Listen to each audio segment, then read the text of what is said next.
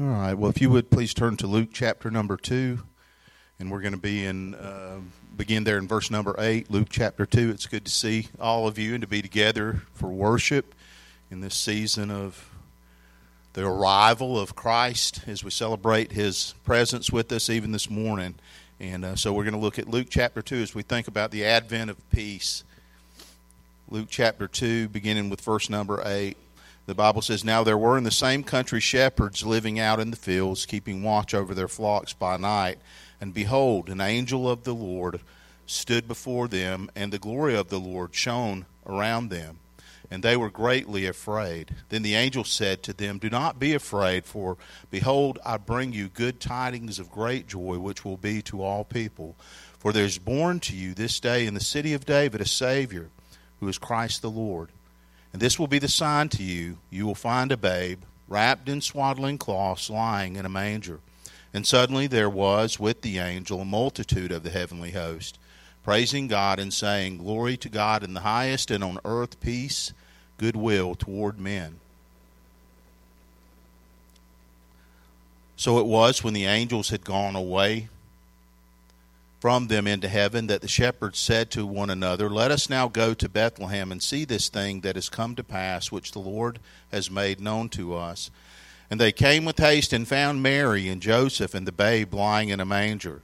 Now when they had seen him, they made widely known the saying which was told them concerning this child. And all those who heard it marveled at these things which were told them by the shepherds. But Mary kept all these things and pondered them in her heart. Then the shepherds returned, glorifying and praising God for all the things that they had heard and seen as it was told them." Let's pray. Father, thank you for the Scripture. Thank you for this season where our focus is on your rescue, your pardon, the forgiveness that came to us to heal our brokenness and our sin. God, the great gift that's been given to us, the incredible gift that we're not worthy of, and yet you've given in Jesus. And we pray, Father, that you'll sharpen our instinct to worship. God, we pray that you'll draw us near yourself. You'll cleanse away our sin and our failure. And God, we pray that you'll speak to us from your word by your Spirit. And I pray that we'll take the things that you show us and live them among our family and friends and neighbors.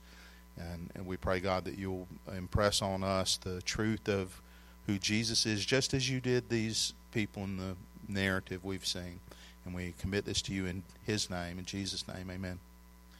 We think about peace in the Scripture. The announcement about Jesus that we saw earlier from Isaiah is that he is the Prince of Peace.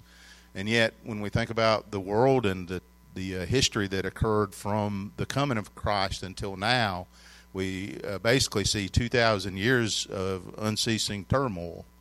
You know, we think about all that's happened, and recently I read a couple of books about basically fictional account of families during World War II, but it wove in a lot of history, and we think about how destructive, some of those events have been in our world, and we think, really, peace has come? The advent of peace brought peace? But when we think about what the Scripture is trying to show us, it's less a one-time event that flipped everything as it is a continuing transformative experience that involves us. It involves us, this process of realizing peace. At the end of World War II, for example, a lot of armistices were signed and treaties, and basically the war ended on May the 8th, 1945, in VE Day, Victory in Europe. That was the end of the war, but the process of accomplishing peace is really still ongoing and always will be. I think people realized then that it was such an unsafe thing to do. Now that nuclear weapons were an aspect of it, but it's still quite a bit of work to accomplish peace. The gruesome and exhausting war was over when they signed the documents, but the work was ongoing. And I think when we think about what the Scripture teaches us about the kind of peace that Jesus brought, it's a lot like that. There are actually maybe three facets of it that I think we can see in this passage. And one is the peace that comes through the gospel that clearly ends our the Bible talks about enmity between us and God. That's ended when we surrender to Christ. That's over. And so the gospel brings peace. And then all of us have had the experience of peace that comes from being in a relationship with Christ where life is really difficult and it's full of turmoil. And we know how the Bible promises us peace inwardly in ourselves. But there's another aspect of peace, and it's the outworking of it in our relationships that the video that we saw refers to as well. So we think about what peace means, and of course it's multifaceted. And I think this narrative in the Bible gives us a very good insight into how peace occurs and what it looks like to those first people and also to you and I. And so this is a very simple message that just follows the flow of this narrative that God left us in the Gospel of Luke. And Luke, we know, was a historian, and so what he gives us is communicated as a history of Jesus and what he brought to us. So the first aspect of what peace looked like in the first advent that we see, or the way that this story is given to us, is that the shepherds watched their flocks. And we're all familiar with this, and maybe it's memorialized in your foyer, in a display of some kind, because we often do that. But the scripture here says these guys were camping in the neighborhood. That's the way one paraphrase puts it. Shepherds camping in the neighborhood. Well, guess who else happened to be camping in the neighborhood that night? Only God in the form of a baby. So they're camping in the neighborhood, and as it would have it, so is God. God is camping there as well in the form of this tiny child who's been born to these very concerned, very put-out parents. So what made these shepherds candidates for good news? We think about who God appeared to, who the angels came to in the first century. Why them? Why not someone else? Well, we know when we read the Gospels why not other people.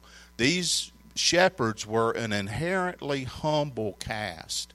They were in the lower echelons of their social, the possible social standing in their society, and that's who God came to. God, every time, always veered away from the wealthy and powerful. And for good reason. When word came to King Herod, we remember King Herod in the New Testament he was an imposter king, really. He was an Idumean. He wasn't a ethnic Jew. He was outside, and he wasn't trusted, and he wasn't loved for sure. And he was power-grabbing, violent. And when you read the history of the family of Herod, they often murdered people there was always intrigue and murder and violence. And so when Herod, the wise men later we know come and they are looking for the Messiah who's been born, and all Herod does is send out soldiers to murder all the possible candidates to be this baby who are 2 years old or younger. That's why God avoided sending the message. He sent the message to people who didn't have a bias, who didn't have a motivation to misuse the information that would come about this baby being born, the King of the world, the King of eternity. God himself come to be with us. And so we read about in the Scripture the slaughter of the innocents, how the Scripture says that Rachel is inconsolate and she won't be comforted because her children are taken away and they're no more. And we see that's how powerful people misuse Christianity, or they misuse the message of Christ. And so shepherds could be trusted to obey the message and do no harm with it. And that's not such an easy task when you think about the history of human beings. Think about the three letters KKK. And if you know anything about history, the fuller term was the Christian Knights of the Ku Klux Klan. It's like they take the idea, the message of what Christianity was about, and distort it and misuse it. So it's really easy for people to take the message of Christ and to distort it, to misuse it. The Crusades historically were an example of people wrong-headed, marching forward, with power and not with humility and not with gentleness and not with a Christ-likeness.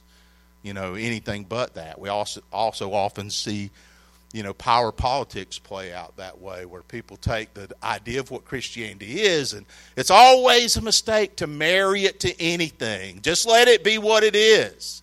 Let it be God, sovereign over everything, who has his own agenda, his own goal, his own reasons for coming into the world.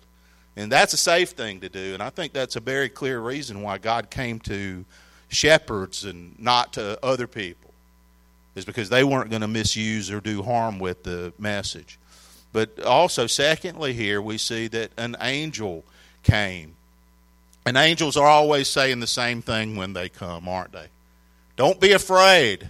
So we know that people are made afraid. When you read this passage, it's clear in the Greek language it says they were afraid with much fear. They were double afraid. It lays it out in a way so that we know these guys were terrified by what was happening.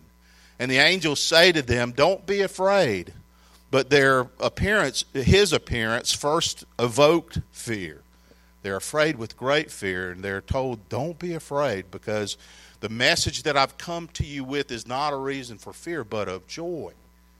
It's a message of joy. It's a message that's powerful and full of God's grace and God's redemption to humans. He's accompanied by the manifest glory of God. That says in the passage that the glory of the Lord shone round about him. There's a word that you sometimes hear people talk about, the Shekinah glory. Maybe you've heard that before. It's not scriptural. It's in the Talmud, but it's a way, it basically just means the visible, tangible presence of God. The light that shone there was an evidence to them that these were messengers from God. In fact, the word angel means messenger. They had been sent forth by God with a message. And so the angel came. Thirdly, in the narrative, the angel announced the reason for his appearance. He says, this is why I've come.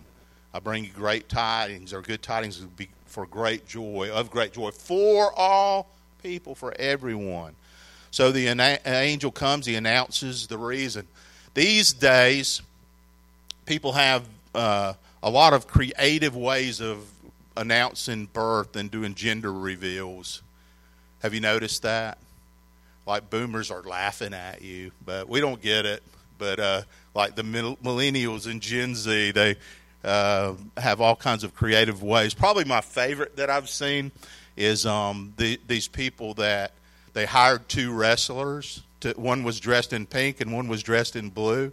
And like they stage a match in the backyard, and like one of the wrestlers puts the other one through a table and all kind of things, and the suplexes him and all these things. And finally, one pins the other. I can't remember which color won, but that was their gender reveal. Like, whoever got pinned, the winner, you're having a boy or a girl, whatever it was.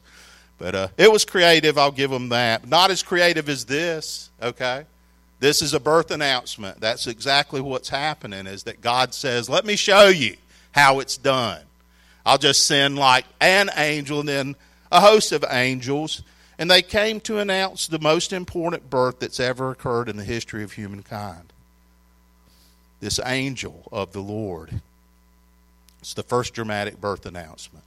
The angel announced good news of great joy. God's target audience is all human beings. He's not willing that any should perish, but that all should come to repentance. So the message of hope that's given to us, this message of the possibility of peace coming into our life, the possibility that the turmoil that we know because of our sin and the alienation that it causes, it can end as we give ourselves to the Messiah, Jesus. He's born in the town of David, Bethlehem, the house of bread. He's the bread of life. That's what the Scripture shows us. He was the promised Messiah, and now he's come. He was the Lord, the passage says. Who is Lord? Well, Lord is our master, the one that we give our allegiance to, the one we commit our obedience to. I've said 100 times that the proclamation or the confession that saves people is Jesus is Lord. Nobody can be saved truly and regenerate and born into the kingdom of God unless we say Jesus is Lord, not with our mouth but with our heart, right? It comes from the heart.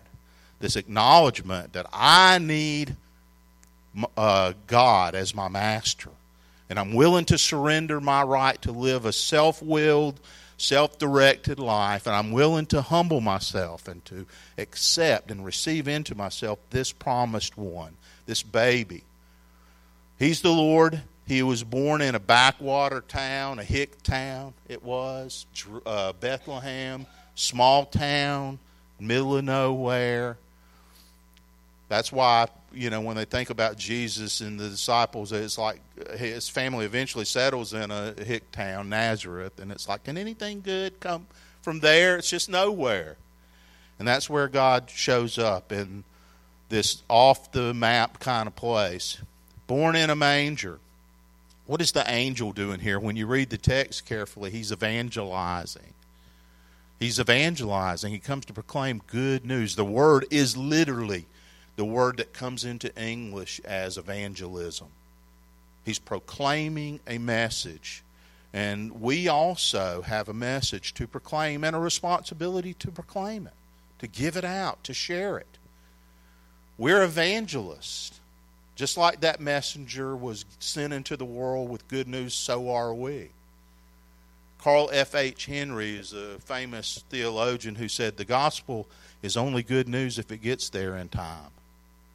Gospel is only good news if it gets there in time. In other words, we have a responsibility ourselves to be part of the sharing of this story of good news. So we see this, and then fourthly in the passage, other angels join in the proclamation of God's glory. Other angels join fourthly into this host and proclaim the glory of God. They glorified God and announced the arrival of peace. And so peace, as we've seen, has different facets. One is the proclamation or the reconciliation that can occur between people and God. Jesus mediated that peace in the new covenant in his blood. And as we observe the Lord's Supper, that's what we're recognizing as a new covenant. A way that God has come to finally, completely solve the problem of sin and to offer as a free gift to everyone forgiveness and cleansing of sin. The Christian message is so basic and so needed. And we come to it again and again and again. It's easy to understand. Anybody can understand it. The Bible simply says that all have sinned and come short of the glory of God. There's not one righteous, and the only righteous one came to pay the debt for the unrighteous, the just for the unjust, that he might bring us to God. That is the gospel message. And that as he was crucified and took upon himself the penalty of our sin, he was raised from the dead in triumph over death and over hell and over sin. And so he created and mediated peace in the new covenant in his blood. So when they proclaim peace, that's one of the things that they're proclaiming. They are proclaiming an event. They're proclaiming a historic coming, an arrival that put an end to the problem of sin. But also peace is the hard work of Christians in all their relationships and endeavors. The Bible says about every follower of Christ, when it talks about our ethic, it says that we should be at peace with all people as much as it depends on us. That's the Christian ethic. When the Bible talks about the coming of peace, it's also saying that, you remember how Jesus put it in the Sermon on the Mount? He said, blessed are the peacemakers. He says, my followers are people who bring peace into their relationships. We think about our lives. If our lives are characterized by drama, if our lives are characterized by conflict, if that's wherever we go, if drama and conflict go with us, we haven't understood the gospel very well or at all. Because the Bible says we are to be people who, when we show up, the hard work of peace shows up, peacemaking shows up too. That we're affecting peace in the way that we are with each other. And that is hard work. I don't care who you are. Your family has issues just like mine does. Your workplace has issues. If you go to school, your school has issues. Your family, all those places are places where the hard work of peacemaking comes into play. And God sanctions you and me to wade in there and not make it worse, but to be agents of grace and peace. So that we're working toward bringing people together where we see healing needs to occur. And that's just everyday kind of stuff in my own experience is that part of my testimony, part of my witness, and what I want to be true about my life is that the relationships I'm involved with, I'm putting out the effort to make them better, even when it's not easy to do. So when we think about what's this idea of peace, how come there's still war? Why is there still conflict? And why is the world still the way it is? Well, God says, look, I'm putting you out here to be people who bring peace through your life. So these angels join in and they show up and they say, look, this is why God has commissioned us now to this location, is to announce peace to you, but you're part of it. Christ is the biggest part of it, but you're part of it. And then, fifthly, the shepherds' interest peaked, went quickly to Bethlehem. Quickly. They say, look, let's go see this thing that's been told to us. When I read this narrative, I don't see anybody telling them to do it. They just know that it's the thing they should do. And they do it. They go quickly to Bethlehem. They're instantly obedient. They skedaddled. That's the Greek word for what they did. Skedaddled. They were instantly obedient. Good for them. That's a healthy practice, to be instantly obedient. Procrastination is disobedience. Deferred obedience is disobedience. I think about in the Old Testament, King Saul. You remember how Saul at first was reluctant to be king, and then he became an egomaniac after he became king. And he's sent on a mission to destroy the Amalekites, who God detested because of their immorality. They were a stumbling block to his purposes and his people. He sends Saul out and he says, I want you to eradicate the Amalekites. And Saul was incomplete in his obedience. He was disobedient. And Samuel is sent to confront Saul. And when he goes looking for Saul, the scripture says Saul had gone up to make a monument to himself. That's how we know he was an egomaniac. He had gone to make a monument to himself, and then he went to his hometown of Gilgal. And Samuel confronts him there, and he says, why haven't you obeyed the word of the Lord? He said, I did obey the word. And Samuel's like, well, what's this bleating of sheep? And I hear sheep and cows. I shouldn't be hearing sheep and cows. And he spares the king, and Saul is full of excuses. But when Samuel speaks to him, he says, has the Lord his great delight in burnt offerings and sacrifices as in obeying the voice of the Lord? Behold, to obey is better than sacrifice, and to heed than the fat of rams. So when we see how the shepherds behave, that's a good model for us and how we should behave. When God speaks to us, don't defer. You know, I've heard someone recently saying, I've been thinking for a long time, God wants me to connect and do this ministry. And I thought, well, why haven't you done it? You know, if God has made it clear to you that you should do it, just go do it. Don't defer. Don't procrastinate. Don't wait. Obey the Lord. Do what He's telling you should do. That's what these guys do. Again, they didn't even have to be told to do it. Procrastination is disobedience. Procrastination is a forerunner of apathy. All you're doing is giving your enthusiasm and your passion an opportunity to cool. That's why it's important when God impresses on us, look, this is the path for you, what I have in your life, that you proceed and obey and be obedient to the Lord. Because one thing we do not need more of in Western Christianity is apathy. So they are instantly obedient. They march off to go see what it was that they had been told. Sixthly, in the passage, the sixth thing we see, the shepherds found Jesus and his family. So they go to Bethlehem and they see there Jesus and Mary and Joseph. And we think about what kind of people these were and what sort of circumstances they were in. It is a mistake to turn them into porcelain figurines or to turn them, I mean, not like in the sense of it's not okay to have a, but there's probably one like right in front of me. That's not what I mean. But to leave them in that state in your imagination is not a good thing. Because that's not what was going on. These were troubled people.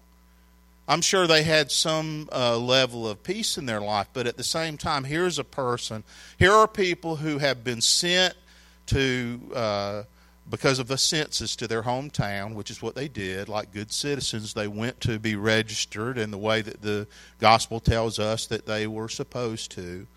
When the governor said go and be registered for a census, they did that.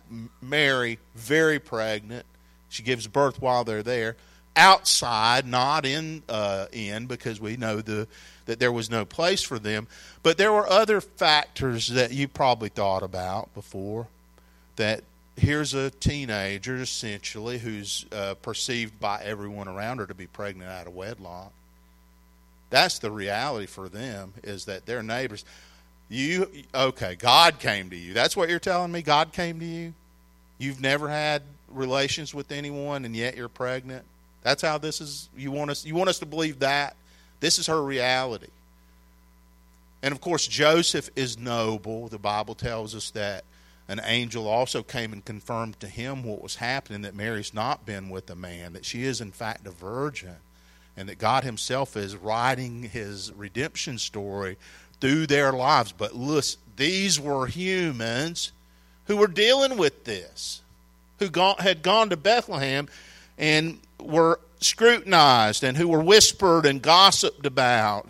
And so it's interesting that God would send to them what essentially for them had to be a comforting affirmation in the person of shepherds. They say, hey, guess what happened to us tonight? We were just out there camping with our sheep, and all of a sudden a host of angels come, an army of angels showed up and told us to come here, that God's salvation would be wrapped up in cloths in a manger.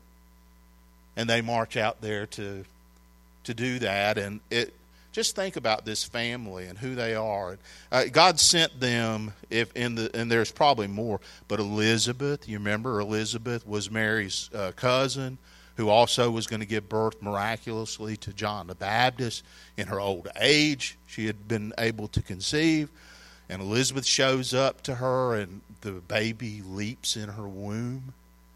And there's these beautiful exchanges of songs that get recorded and left to us in the Gospels. But God sent Elizabeth to confirm to Mary, that this Messiah is the Savior, the salvation. He sends not only Elizabeth, but angels, both to Mary and Joseph, and also to Zechariah. And then Zechariah and Elizabeth are a comfort, and they also confirm the message about the Messiah. Simeon, when they go up to have Jesus circumcised on the seventh day. Anna, a prophetess. Simeon, a prophet. And then those are the ones, and probably others, who show up, the wise men in the story. So over and over again, it could be extrapolated, I guess, from these details that they needed these comforts and assurances. And the Bible says what Mary did was treasured them up in her heart, that she could ponder them. She kept these things and held on to them so that she could continue to reflect on God's goodness and to be assured. And then seventh in this passage also, the shepherds returned to their work, gratefully, openly praising God for the experience of having met the Savior. That's how the narrative proceeds. They go back to their small lives. They go back to their everyday grind, seemingly minor and meaningless, nobodies. But here they are in the Bible, right? Seem like nobodies, but they show up in this story that people have read all over the world, century after century, decade after decade, millennia after millennia. We may think that our small lives have very little bearing on the rest of the world, but we truly do not even know who might be touched by our faithful obedience as servants to Christ. They just went back to work, proclaiming, it says, to everybody they encounter, telling everyone about what happened. So I would guess, I don't know of any celebrities in this room. Anybody that has any fame in this room, it's fairly minor, I would say, me included. There aren't any celebrities here. We just go back to our small lives, but not meaningless, right? Because what we can see is that when we have the message of the gospel and we commit to be people who make peace, our lives are going to have impact and meaning. The video that we saw shows us that life is complicated, and any one of us, I think, would say amen. Life is complex. Shifts and changes, it takes on forms we don't anticipate. And yet peace through Christ is God's first step to a whole life of peacemaking and of experiencing peace and having the resource of peace that we can have inside of ourselves because of His Spirit and His Word and His work. Often His work is coming to us through the mouths of friends and brothers and sisters in Christ who care for us, who speak a word of encouragement to us when things are difficult.